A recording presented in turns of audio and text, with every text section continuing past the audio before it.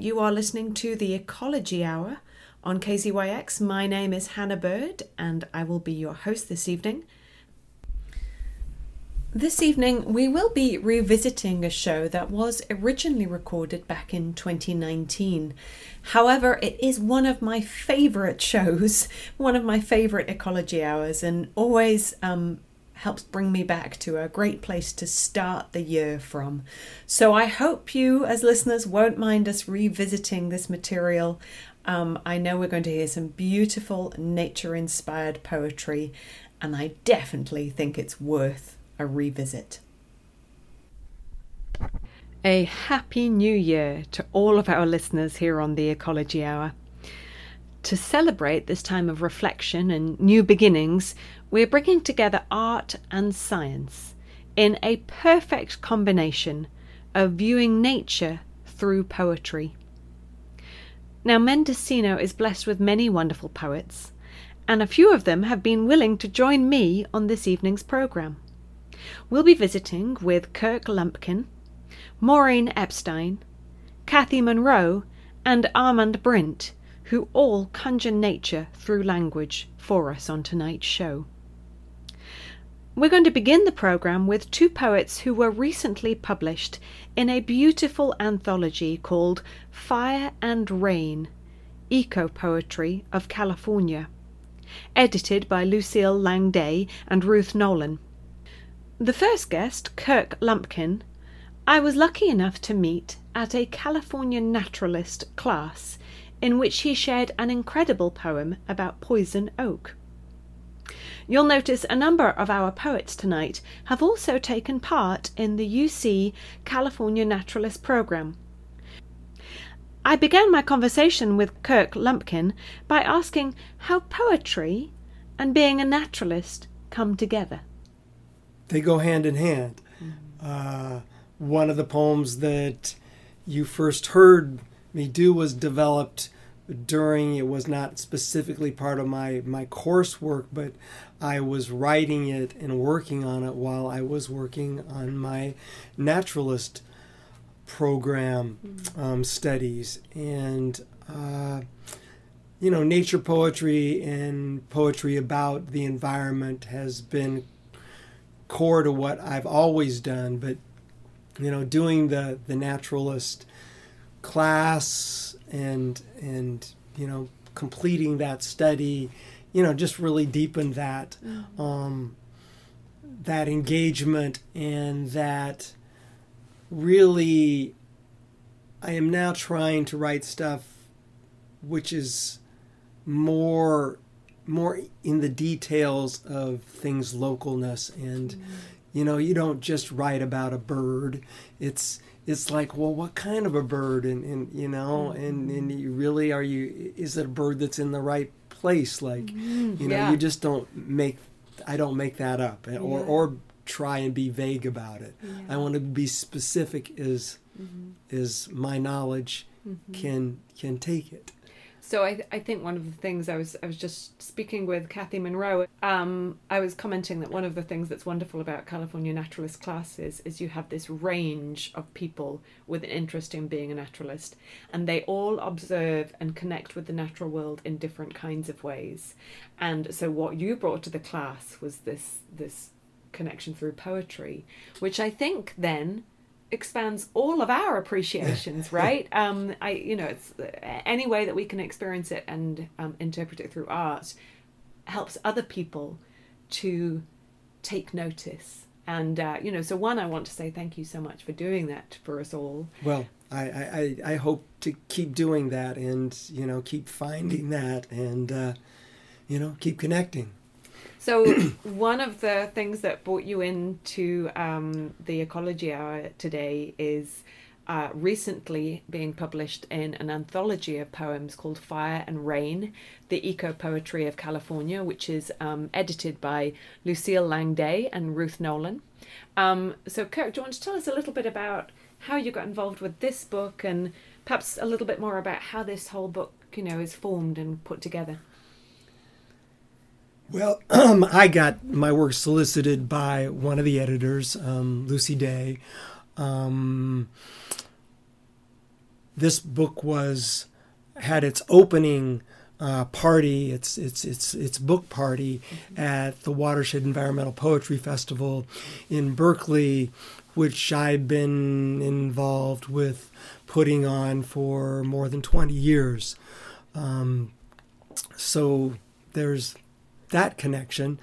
I've known Lucy through poetry for a long time.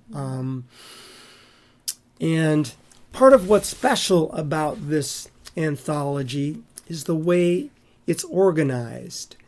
Is that I'm not going to name all of the sections, but I will just start off. They are coast and ocean, coastal redwoods, hills and canyons, fields and meadows, desert, rivers, lakes, and lagoons. So instead of any other way to organize a poetry anthology, it is by habitats, ecozones, biological areas.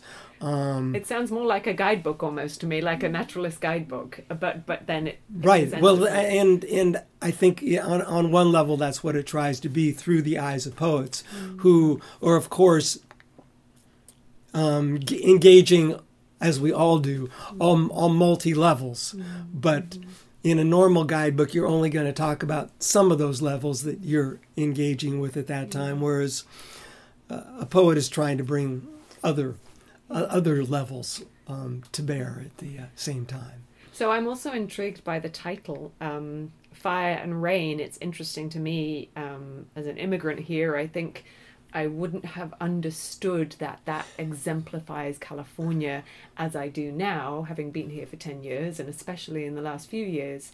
So how do you think people use poetry or benefit from poetry when they are dealing with the dramatic changes we have in our environment around here? Well, I think sort of the quickest answer I think of is one can find some solace in poems of, some level of commiseration and, but also hopefully there's some of just that engagement with the natural forces and understanding that those are way bigger than us as individuals and our single lifetimes, and there are these big stretches of time and evolution that lead us to where we are, and our place in it is in that framework rather than just our neighborhood, our county, our family. Although, I think poetry also can strengthen and enlarge our view of that as well. What brought you to poetry? Is it something you've always... I don't know, really. I mean, I first started writing back in like junior high school. I think it was a way for me to look at and deal with inner life things, connecting with the outer world in ways that I wasn't finding other ways to either express or engage. It is interesting, isn't it, how it allows us to express, just as you were saying just then, from something very minute to some like massive time scale beyond that which humans can really appreciate. Right. It allows us to have some language to have that in, which really we can't do otherwise. Yeah. So, Kurt, would you mind me asking, would you be willing to read us a poem today? Sure. Great. I have two poems in Fire and Rain, Eco Poetry of California. I would do For Poison Oak. And I think it works best with a little bit of introduction And the first thing that you should know is that humans are the only local species that experiences contact dermatitis from touching poison oak. And I also like to give you 3 quick quotes from Kate Marion Child's book, Secrets of the Oak Woodland. Poison oak is so adaptable that it may have a wider geographic distribution than any other California native. At least 50 kinds of California bird species eat its berries and seeds. In some areas, deer eat more poison oak than any other plant. And I would also say in this context, in Kate's book, she also calls it a keystone species because of how many other creatures depend on it. To poison oak, Toxicodendron diversilobum. Yew with diversely lobed leaves in sets of 3s, on diverse forms, from little plant to bush to vine to treelet. At home, in diverse habitats, from grasslands to chaparral, conifer forests to oak woodlands, coastal scrub to riparian thickets, but especially along the edges, as if guarding the borders of different plant communities. From dappled shade to full sun, in male and female plants, from Baja to British Columbia.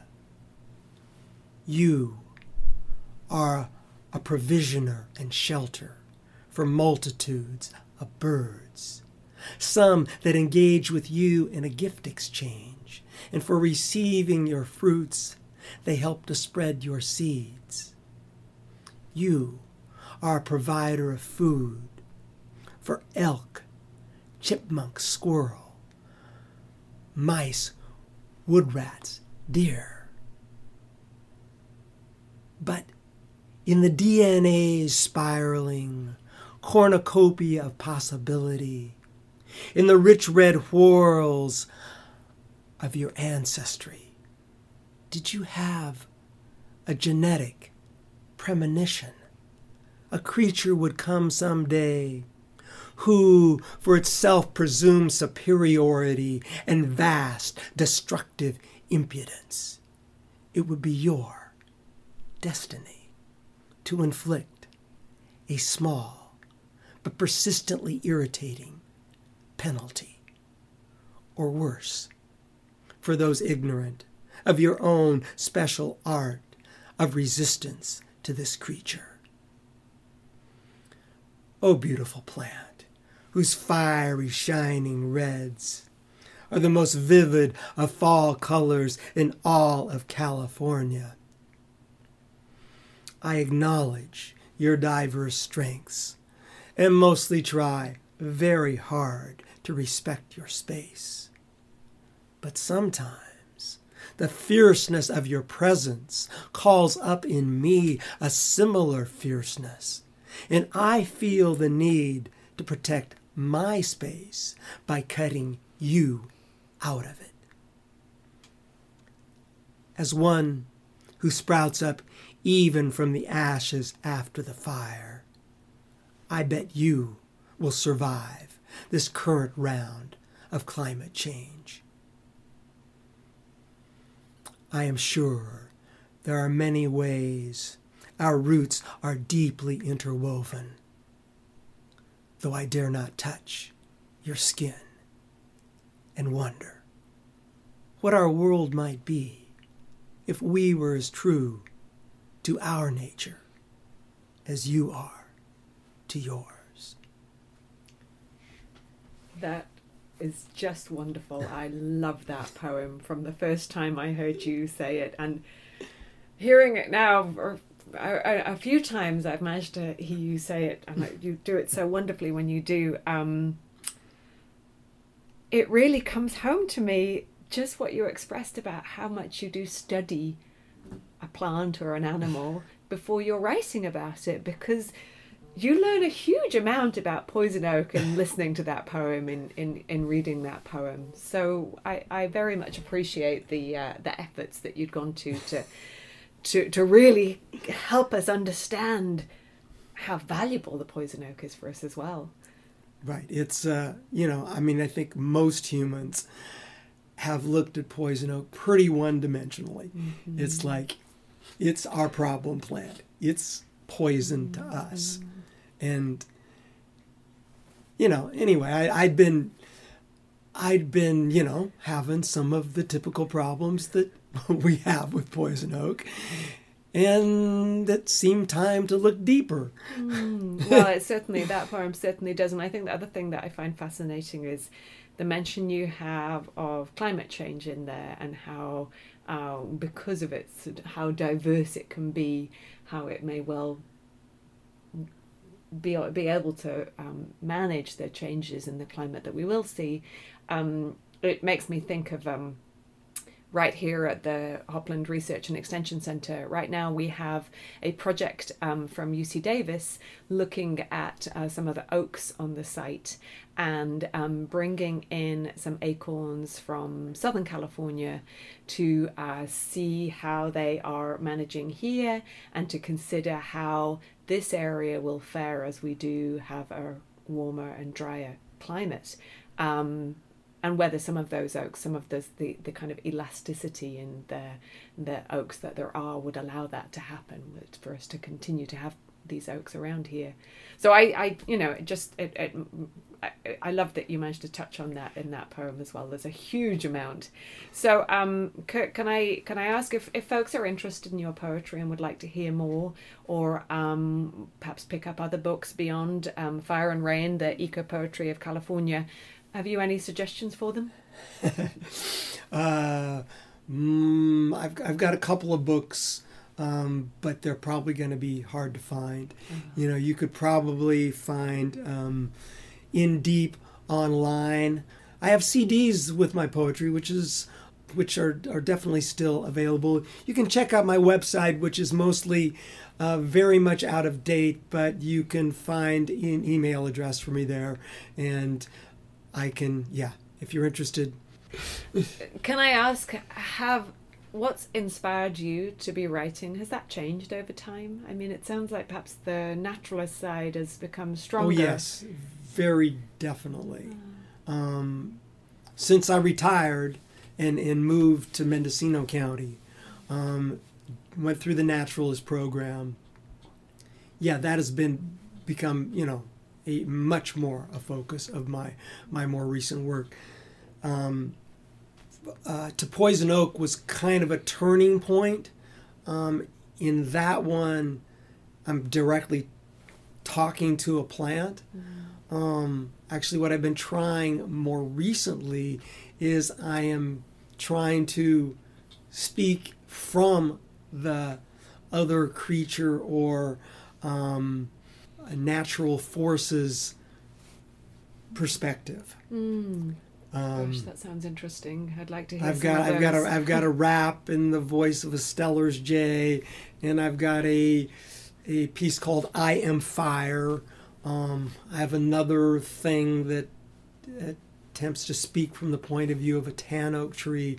Anyway, so Wow. Of course, one can't help but anthropomorphize in these situations, because these are things that don't have your language, and but I've studied the things a lot, and I think a lot of information is true in them.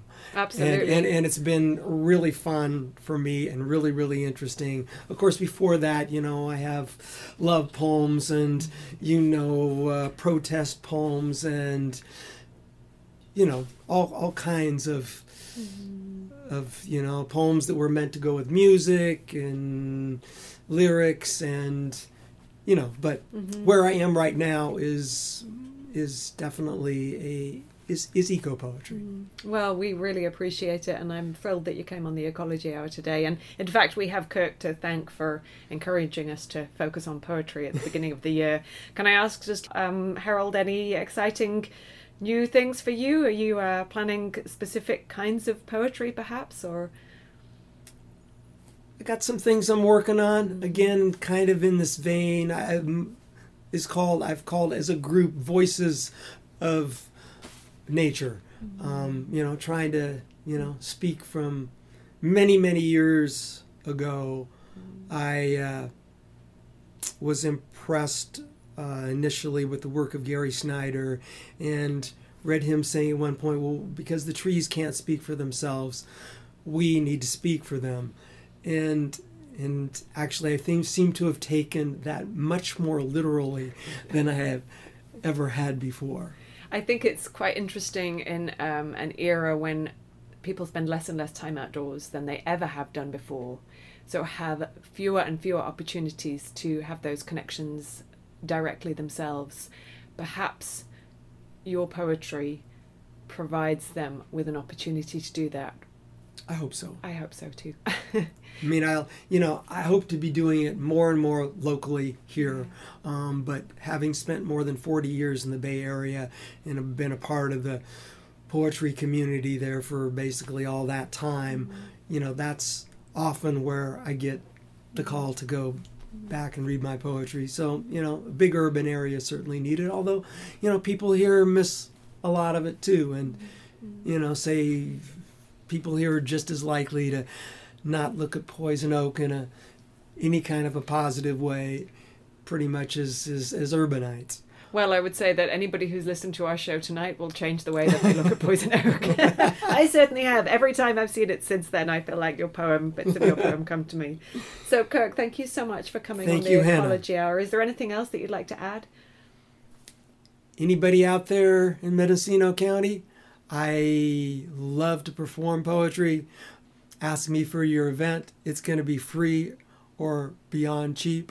One of the things that, although I left an area, the Bay Area, which had more poetry events in one day than all of Mendocino County has in one whole month, I get to do more outside of strictly the poetry world here. And I really love that because, I think poetry speaks as well to non-poets as to poets. So, anyway. Yeah. Well, thank you for that offer, and watch out, your phone may be ringing off the hook now. That's great. We're wishing you a year filled with poetry and experiences in nature. Thank you so much. And you too. Well, thanks so much to Kirk. That poem about poison oak is just one of my favourites. Another poet featured in Fire and Rain, Eco-Poetry of California, is Maureen Epstein. I began by asking Maureen how nature has inspired her poetry. I am originally a New Zealander. Left my home country when I was in my early 20s, lived in England for a while, and then came to California. So what mattered to me was putting down roots. And I have found, particularly living here on the North Coast, that putting down roots really means learning to observe and love the land that I live on.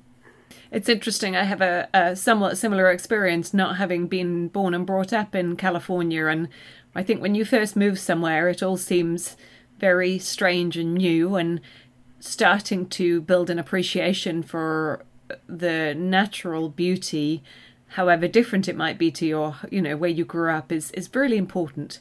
Oh, yes, yes. In fact, I'm just looking for a poem I wrote years ago. The gist of what I am trying to say is that my interest in nature is a way of learning to belong. I understand that very well. Do you feel that over your time here and through your poetry, that is something that you felt you've accomplished? Oh, yes. What kinds of things have you focused on to help that process along? I think probably one way of thinking about it is the way I have observed the cycles of life, the way the land regenerates itself after fire. In fact, one of the poems that I hope we'll have time to read is really about that, how Montgomery Woods recovered after the fire. I would absolutely be thrilled if you would be willing to share that poem. Sure. Let me just find it this is one of the poems I have in the collection. And here we go. Redwood Grove after fire. Crunch of black fragments underfoot. Faint whiff of char. Earth beside the trail fresh broken where a burned tree fell, as they do sometimes, years later. Cave walls of the hollow giants gleam with fresh scorch. Ferns have returned to the flat, though sparser now. More logs among them fallen. We celebrate survival. Redwood sorrel has spread its green salve over ashy ground.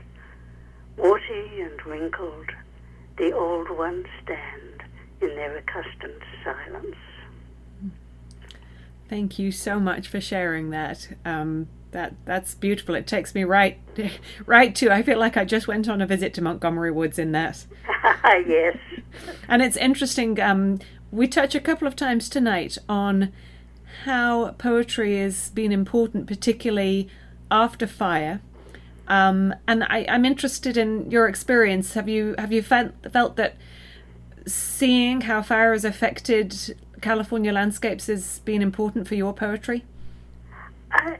I'm starting to process that, Hannah.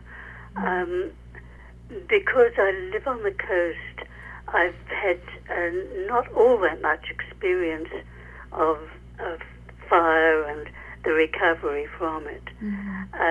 I think what has influenced my poetry more is the cycles of seasons, the coming of the wildflowers, the fear of fire in the fire season, but from a distance rather than close up.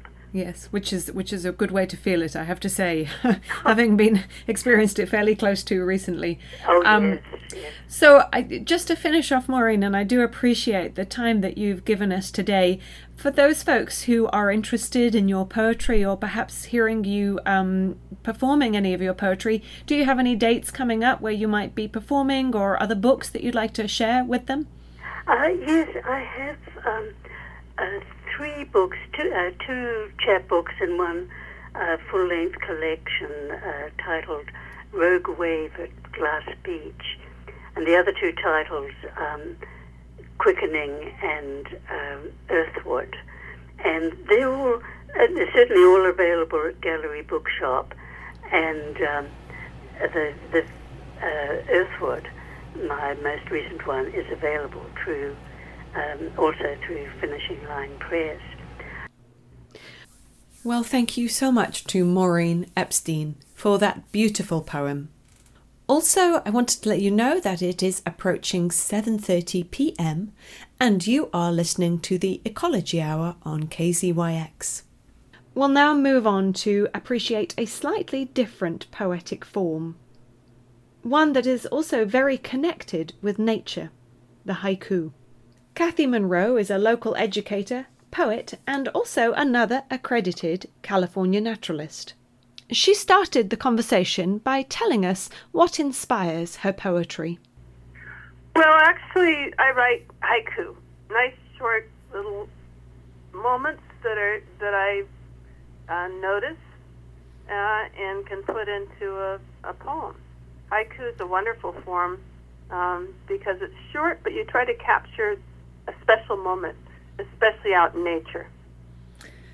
So I'm always intrigued by haiku because they always do seem to try to capture just that sort of magical moment that you might be having in nature typically. Is that the kind of the history of the form of haiku?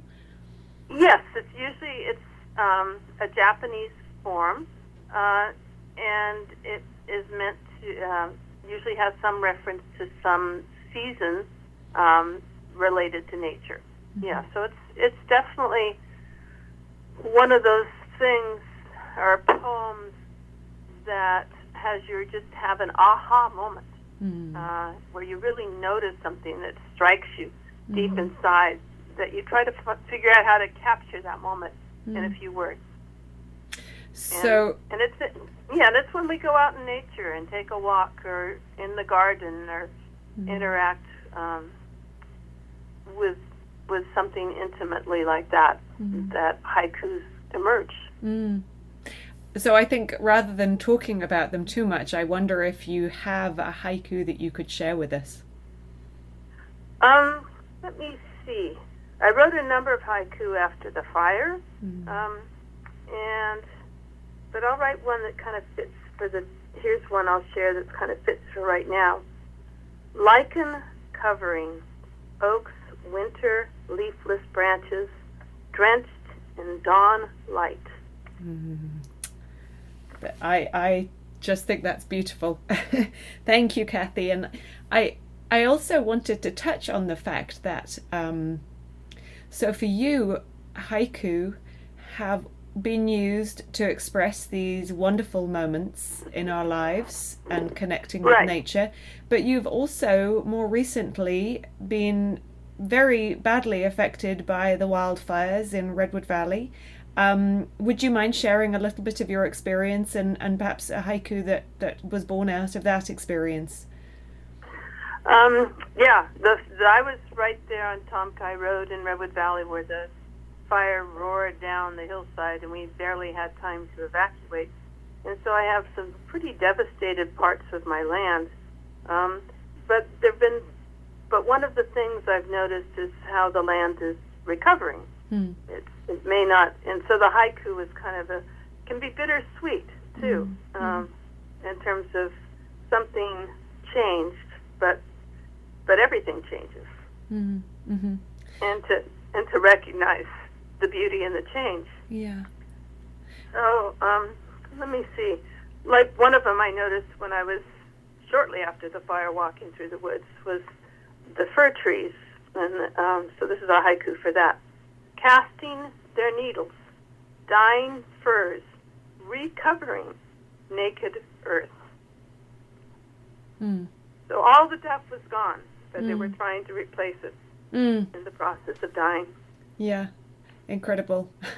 and it's interesting, although it wasn't my home that went, we had fire coming so close here, and observing the recovery is something that does take you to tune in quite minutely, doesn't it? There is so much happening in these areas where we're seeing regrowth, or in some cases we're watching death.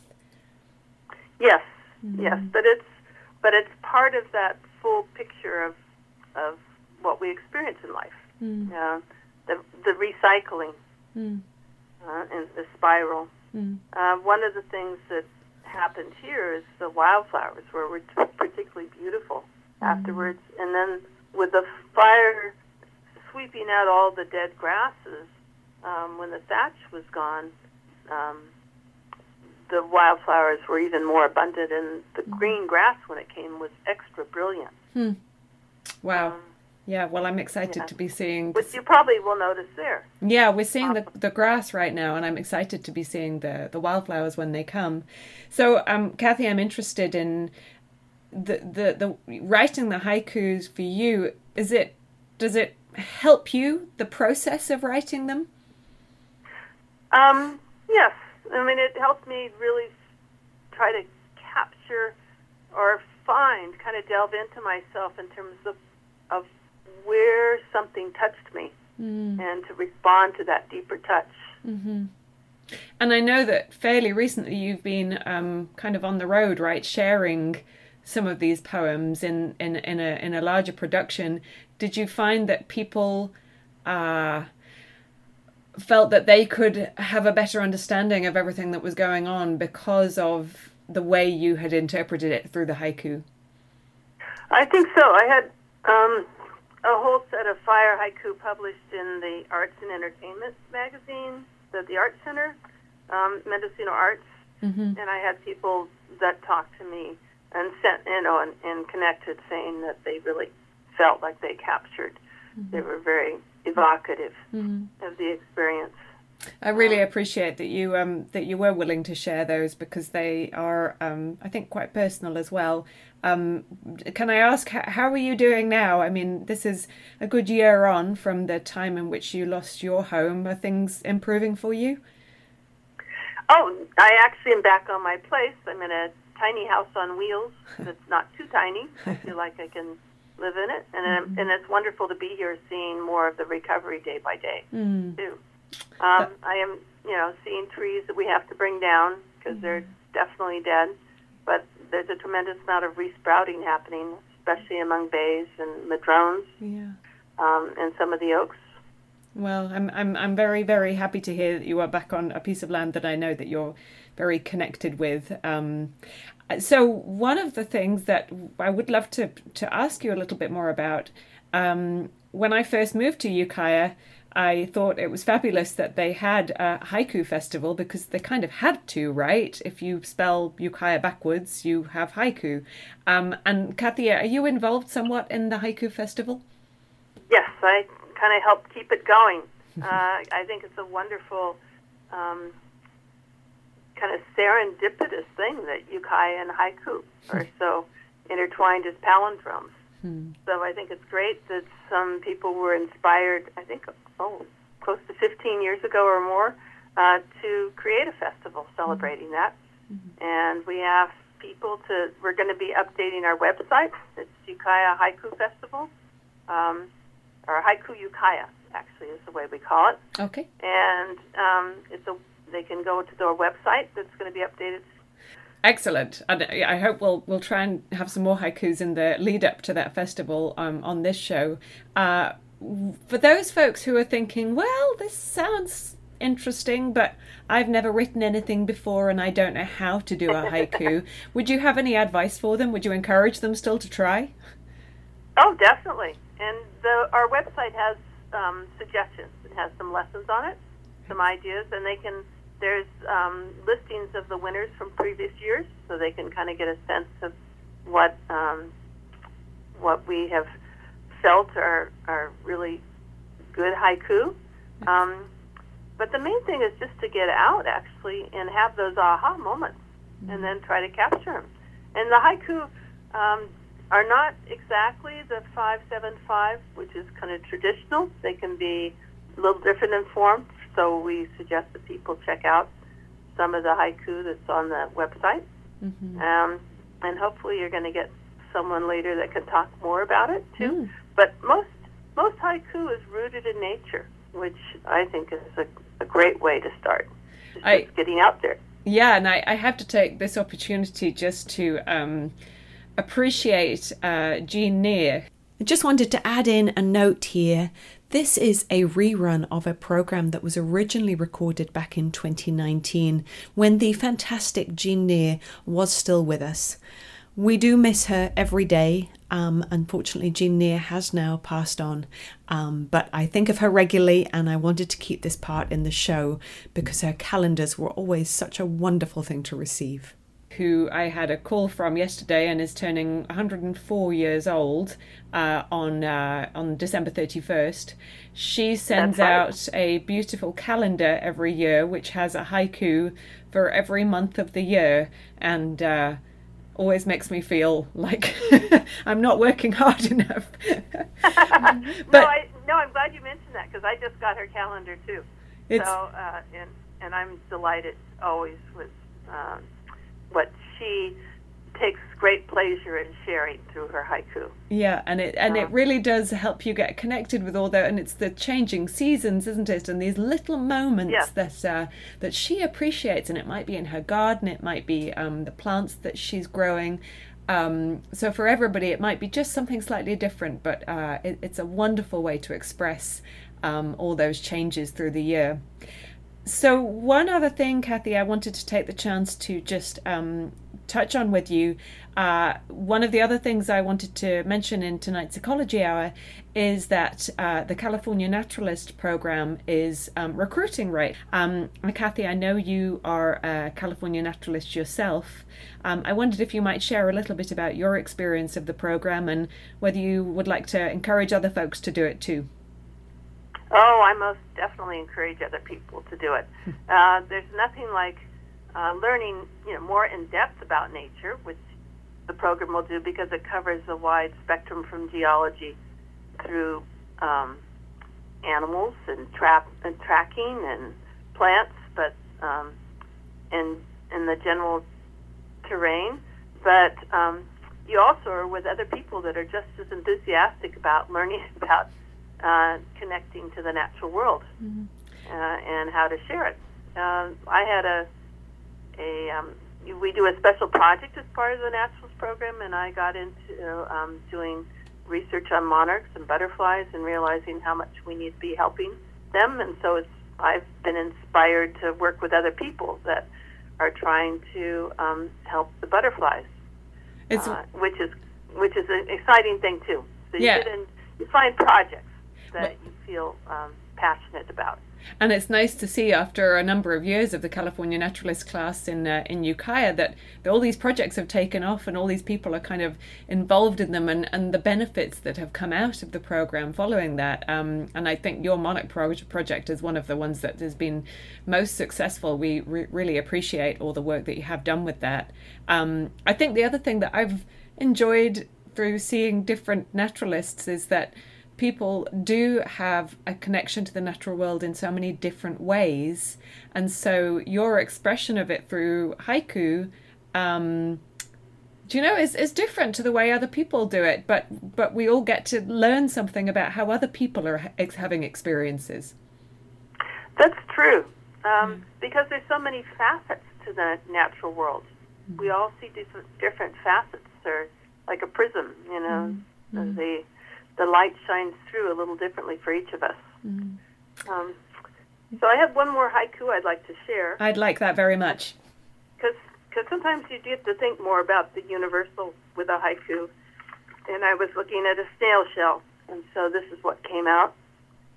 Expanding outward, snail's shell, recording life, widening spiral.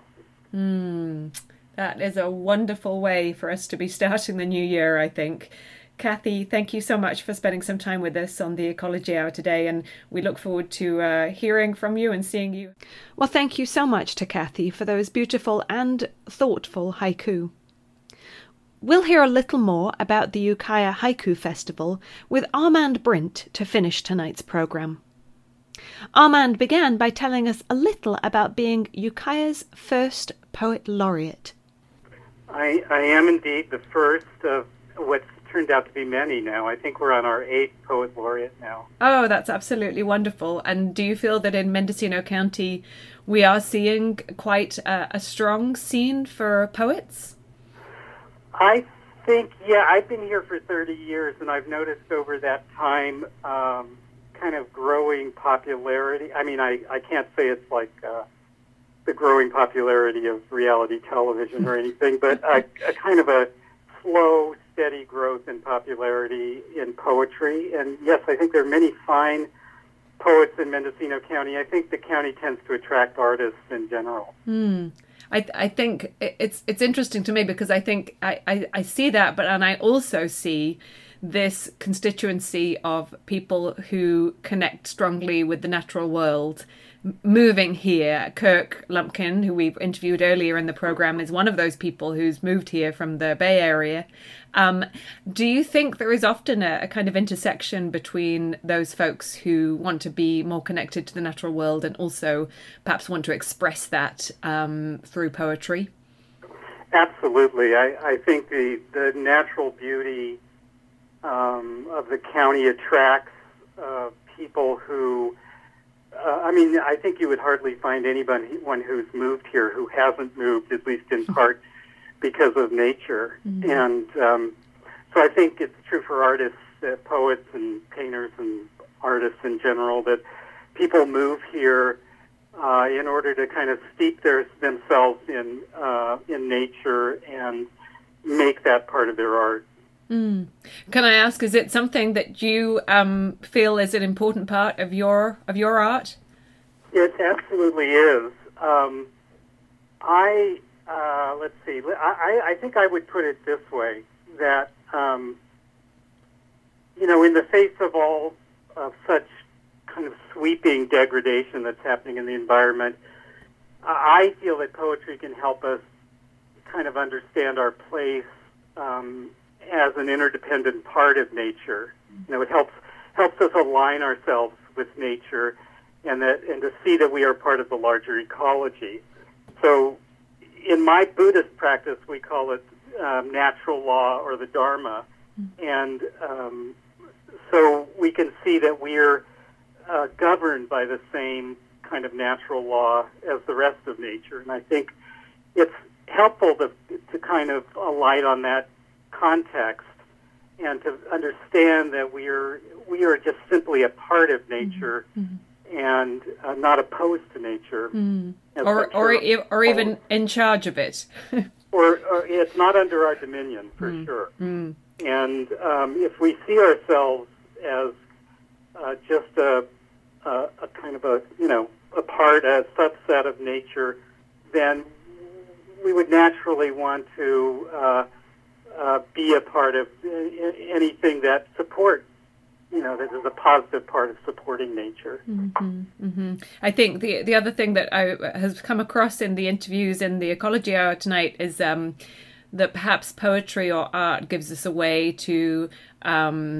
consider timescales beyond our very human-focused timescale, which is often needed. When you're thinking about. I think that's an excellent point. Yeah, I think when art is successful, and maybe in particular poetry, it's able to kind of resonate on the individual level, but it also captures something universal that anyone can relate to. And I think nature is that perfect kind of universal element. Mm-hmm.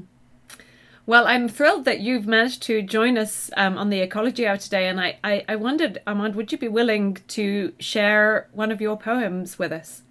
Yes, I'd be happy to. I actually selected a poem that I think is kind of emblematic of how I see the human as part of nature. And so this poem is called Bees, and it begins with a Buddhist blessing, which is simply bless me into usefulness. And so, bees. A trailer truck overturned in Wyoming, busting open 200 honeybee hives. Clouds of bees stopped traffic in both directions. The bees were probably already upset by the unhappy motion of the truck, and now they were overturned, homeless, and swarming along Highway 220, searching for their queens and the prefabricated palace of their hives. The newscaster said, "Here's a story that gets a lot of buzz," which just goes to show how unfeeling the news has become. Even under the constant threat of colony collapse, these bees had resigned themselves to an unnatural itinerant life, laboring in commercial fields. But now they were stranded on the highway, sideswiped by a pickup truck driver who probably never brought his wife a bouquet of flowers. The bees looked on as workers in yellow suits burned their broken hives. I imagine the remaining bees would not last long in the cold Wyoming night, and if they did, their honey would be bitter. What we need is news from the queendom of the wild, where bees are free to flower to their tiny heart's content. We need to paint the yellow lines with buttercups and stay alert at the wheel, for thousands of lives may depend on our wakefulness. Thank you so much. That was You're welcome. That was really wonderful, and it's interesting how the poems across tonight's programs have given us different kinds of angles, and that gives us another another way of thinking about things, which is really hugely useful for the program. I'm interested particularly, so that was a longer form poem, but I believe that you are also involved in the Ukiah Haiku Festival. Yes, I've been involved. So I've been as poet laureate. I started the Ukiah Haiku Festival, although it was we have a committee, and it was a member of the committee's idea. It just happened to occur under my tenure. But in any case, I've been involved for the last 16 years, organizing and also judging the haiku. And it's grown tremendously. I think in the first couple of years, we were getting maybe a couple of hundred submissions, local submissions. We expanded the festival to include an international category that was judged by a very well-known and respected haikuist who actually lived in Wallala. She has since passed away, but we have another a judge that has taken up the torch, and he's also a very respected international haiku writer.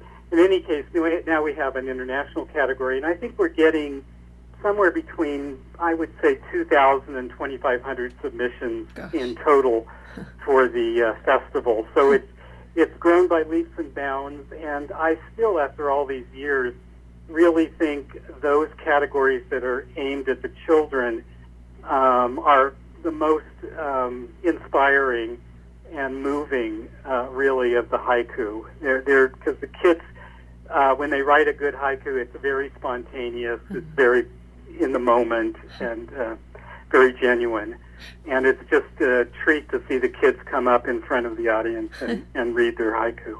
It's a very ironic form because in Japan, for example, there are haiku writers who have spent decades and decades trying to perfect their haiku. It's obviously a very short form. It's only 3 lines, but it can take a lifetime to really, like any good poetry, to come up with an extraordinary haiku. On the other hand, it's such a spontaneous form. It relies so much on observation and kind of immediate feeling that if you're kind of in the zone, anybody can write a good haiku about something they just experienced in nature. Mm-hmm. And I think that's kind of the tie-in to your program, because haiku is always about a moment in nature.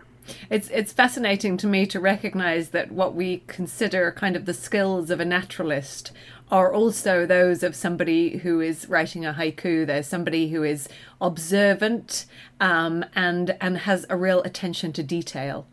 Absolutely. I mean, those are the kinds of intersections that I just love. Yeah. That, as you said, that attention to detail, that ability to be present, the ability to open yourself to the experience in nature. I think the other thing that I've been appreciating, often when you're hearing or reading a haiku, there is a sort of surprise moment. Mm-hmm. And yes. I think one of the things that is exciting is that, often that's what happens in nature. You have either a realization or, something happens that opens up a new understanding for you. And haikus help us to all do that, to go, gosh, isn't that fascinating? Yes, it does look like that, or it does remind me of that. So I really appreciate your encouraging this festival to take place.